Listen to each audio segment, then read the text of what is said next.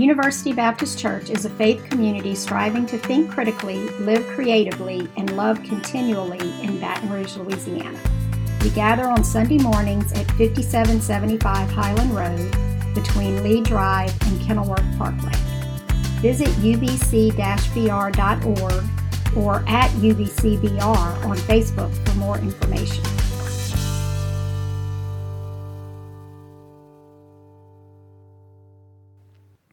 When we were in the process of considering our call to University Baptist Church, there was very few things on the cons list, and one of the things on the cons list was that the closest Bojangles is 4 hours away in Mobile, Alabama. Now, don't think to yourself, well, we have Popeyes and Cane's. No, it's not. It's not the same thing. They are, by themselves, wonderful and extraordinary restaurants, but there's something about going to Bojangles and getting the delicious seasoning that they put on their fries, their scrumptious biscuits, their sweet tea, the dipping sauce, and a blueberry biscuit that's covered in this sweet glaze that you're willing to maybe mortgage your house for it.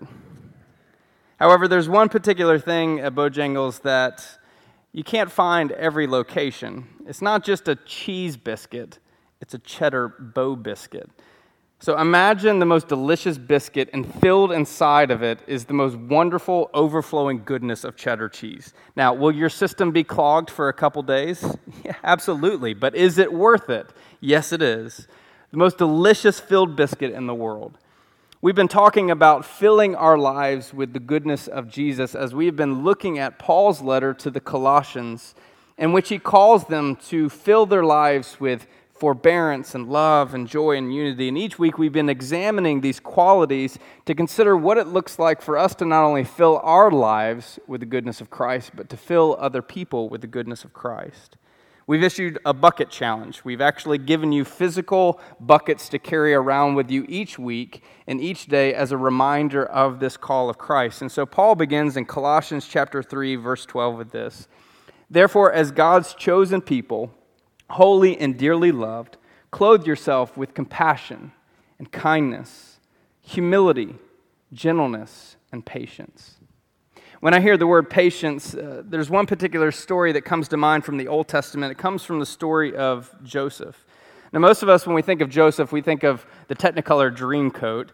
So the story behind the coat is that Joseph's father, Jacob, gave it to him because he loved him more than any of his sons. That's a pretty troubling way to start a story.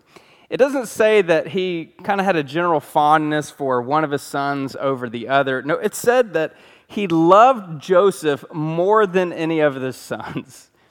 Just a small note, parents, don't do that, or at least don't voice that out loud. You know, as the baby of the family, I grew up in the shadow of two older brothers. Mom and Dad never said it, but it kind of felt like it was said. No, they really didn't say it. I'm just kidding. So you can imagine it was a pretty big deal to Joseph's brothers who despised him. In fact, they hated him.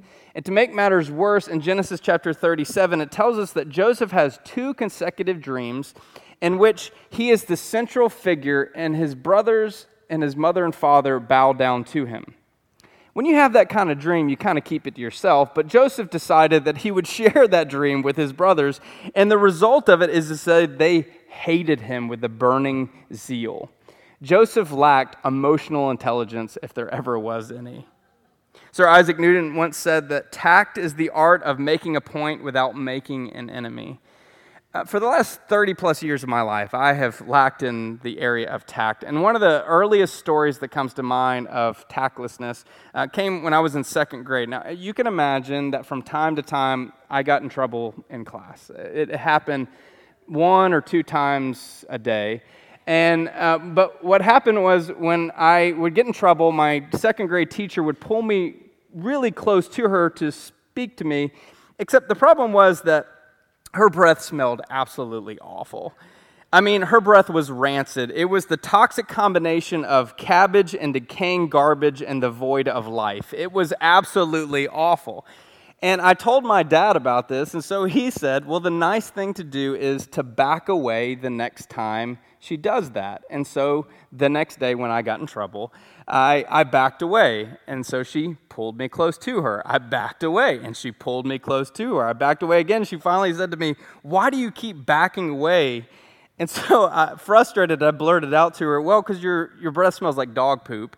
And my dad said that I could back away from you when you're talking to me, and oh, by the way, you need a breath mint. So this is the beginning of a life filled with tactlessness. Now, someone should have said to Joseph, Joseph, you're already loved by your father. Your father's already given you this wonderful gift.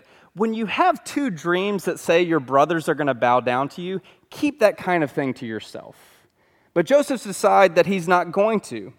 And so it says in Genesis chapter 37 that when he went out to the fields to look over his brothers, that they seized him and they were going to murder him.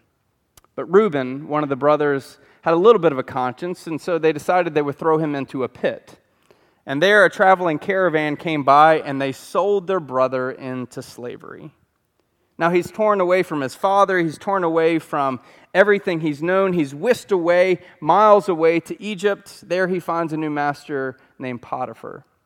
And it says that Joseph was so successful that Potiphar noticed him and made him head of all the servants, except he wasn't the only one in the household that garnered Joseph's attention, because we learn that Potiphar's wife had her eyes for this young man.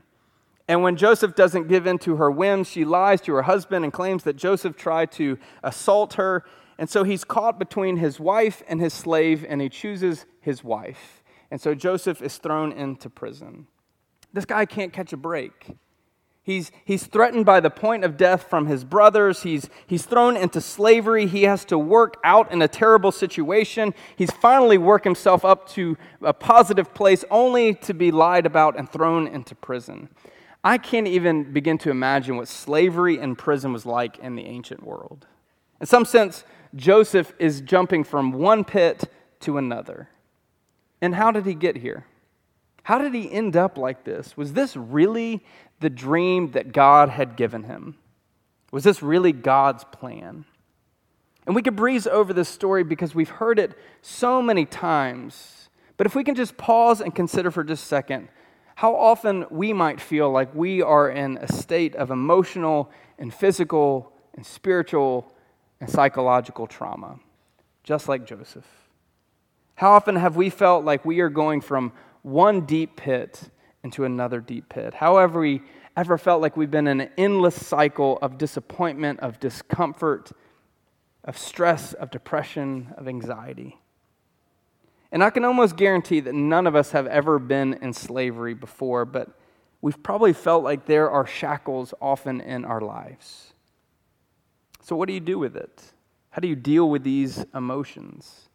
But the story of Joseph does take a unique turn, because Joseph is given a chance to have another dream. This time it's not his dream, but he interprets Pharaoh's dream, and he interprets it so well that the Pharaoh catches his eye and promotes Joseph all the way to being second in command of this empire. But then we quickly learn that Joseph's brothers come to Egypt because there's a famine in his hometown. So after many years of imprisonment, after one heartache after another, Joseph is presented with his brothers who do not recognize him at all. And he's faced with the choice of how to handle this moment, of how to handle this situation. Here he is faced with all of the power of Egypt behind him. And it says this in Genesis 45, 3 through 14. Joseph said to his brothers, "I am Joseph. Is my father still living?" But his brothers were unable to answer him because they were terrified at his presence. Then Joseph said to his brothers, "Come close to me." When they had done so, he said, "I am your brother Joseph, the one you sold into Egypt. And now do not be disturbed and do not be angry with yourselves for selling me here, because it was to save lives that God sent me ahead of you. For 2 years now there has been a famine in the land, and for the next 5 years there will be no plowing or reaping. God sent me ahead of you to preserve for you a remnant on earth and to save your lives with great deliverance. So then, it was not you who sent me here, but God. He made me father of Pharaoh, lord of his entire household, and ruler of all of Egypt. Skip down to verse 14. Then he threw his arms around his brother Benjamin and wept. And Benjamin embraced him, weeping. And he kissed all of his brothers and wept over them. Afterwards, his brothers talked with him. At the climax of this story, Joseph is sitting in a position of power and authority, and he makes an amazing decision. He doesn't choose revenge, the natural and deserved route. He doesn't even play the victim card, woe is me. Instead, he uses his power to choose humility. Instead of torture and death, Joseph chose to give new life and freedom to his brothers. Instead of anger and grudges and irritation, Joseph chose grace and reconciliation. You see, what we learned from Joseph is that God is inviting us through faith to see life through a different perspective. What's fascinating about the story of Joseph is that God doesn't just appear to him as he did to his forebears. Often we read in the book of Genesis that God audibly speaks to people like Abraham and his siblings. This teaches us something profound about faith of Joseph in God. There was no audible dictation, but instead, Joseph was deeply rooted in his faith in God. In fact, a reoccurring thing happens in Joseph's story. It tells us again and again that God was present with Joseph. In the moment of his enslavement, God was present with Joseph. In the moment that Potiphar's wife lies about him, God was present with him. In the moment where he's rotting in prison, God is present with them. You see, this is radical and it's countercultural and it's challenging. Just consider for just a second the perspective Joseph had through faith. God asked Joseph to take on a different perspective, to not live into these two dreams immediately in the moment, but to journey through an unexpected and challenging journey to be God's vessel in the world. The words of the Apostle Paul come to mind. I no longer live, but Christ lives in me. The life I now live in the body, I live by faith in the Son of God, who loved me and gave himself for me. To put it plainly, it's not about me. It's about something and someone greater than me. And Joseph exemplifies the notion that God does not promise to take away all the possibilities of pain and discomfort, but rather God promises to be with us in and through all circumstances. And God promises to make great things happen, but not great things will come so easily. Joseph's story is an invitation to embody patience in the face of ambivalence. I'm not going to lie, this message of preaching patience was not exactly one I wanted to deal with this weekend. You see, this weekend, it was full of plans. I was planning to take my wife out on a hot date on Friday night. I was supposed to go to a top 10 matchup of a brilliant football game that was supposed to happen last night. It happened without me. And to make matters worse, I was supposed to be taking a few days off at the end of this week to go with my family camping and hiking of some trails that we have so desperately wanted to go and encounter. And then I decided to take my girls to the trampoline park on Friday afternoon, jump up in the air and land on a dodgeball, severely spraining my ankle and tearing ligaments on both sides of my foot. Date canceled, football game went on without me. Orthopedist will decide tomorrow whether or not I can go on this short vacation. And I'm supposed to preach on patience this weekend. Now, my primary caretaker at the house is thinking, I'll preach a sermon on patience if you want one. You see, our culture seems to highlight the quick and the easy and the painless route. Do you want to lose weight? Then pop a few pills or exercise 10 minutes a day or just eat this. Get your news and facts on short sound bites. In fact, you can actually turn off your mind and just let other people tell you what you need to think. Need it done now? Download an app, subscribe to this channel, just follow this page. Need your product now? Well, retailers will jump on the one-day or same-day shipping to get it to you. Phone or tablet or computer too slow? Just get a new one. Don't want to wait in line? We'll book your table in advance, or you can get a special pass to skip the line at the airport or at Disney World. You see, instant gratification is the motto of today. When we don't get it now, good Lord, we get so frustrated. We get so disappointed. We get so hot and ready for someone to lose their job over it.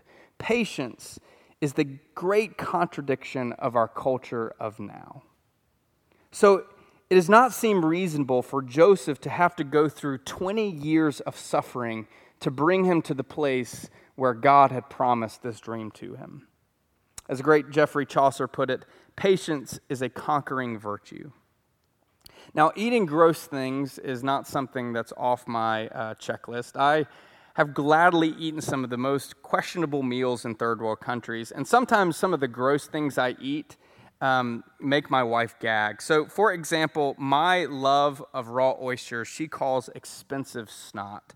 But this expensive snot, she wasn't complaining about when I presented her with a necklace of South China Sea pearls on our wedding day for her to wear. It was her gift. And I bought these priceless gems when I was on a mission immersion in 2004 in Malaysia. My dream was that one day I would give this to whoever my wife was to wear on our wedding day. And I've always found it hilarious that this expensive gem comes out of a creature that many of us would dare not eat. You see, a pearl begins inside an oyster's shell. It's an intruder, such as a grain of sand. And the sand slips in between the two shell oysters and the protective layer. The organism begins to work its way around it. In order to protect itself from this irritation, the oyster will quickly begin to cover up this uninvited layer with what they call nacre. And it's a mineral substance that fashions the oyster's shell. And layer upon layer, it's built upon this until we get this thing that we call a pearl that we then stick a hole through and put it in a necklace around our neck or put it on earrings. You see, it's a fascinating refining process. And that's what God is inviting us into when it comes to patience. We've spent our entire lives waiting. In fact, a study found that we spend 6 months of our lives waiting at a traffic light and another 5 years waiting in lines. So why would God ask us to be a people of patience?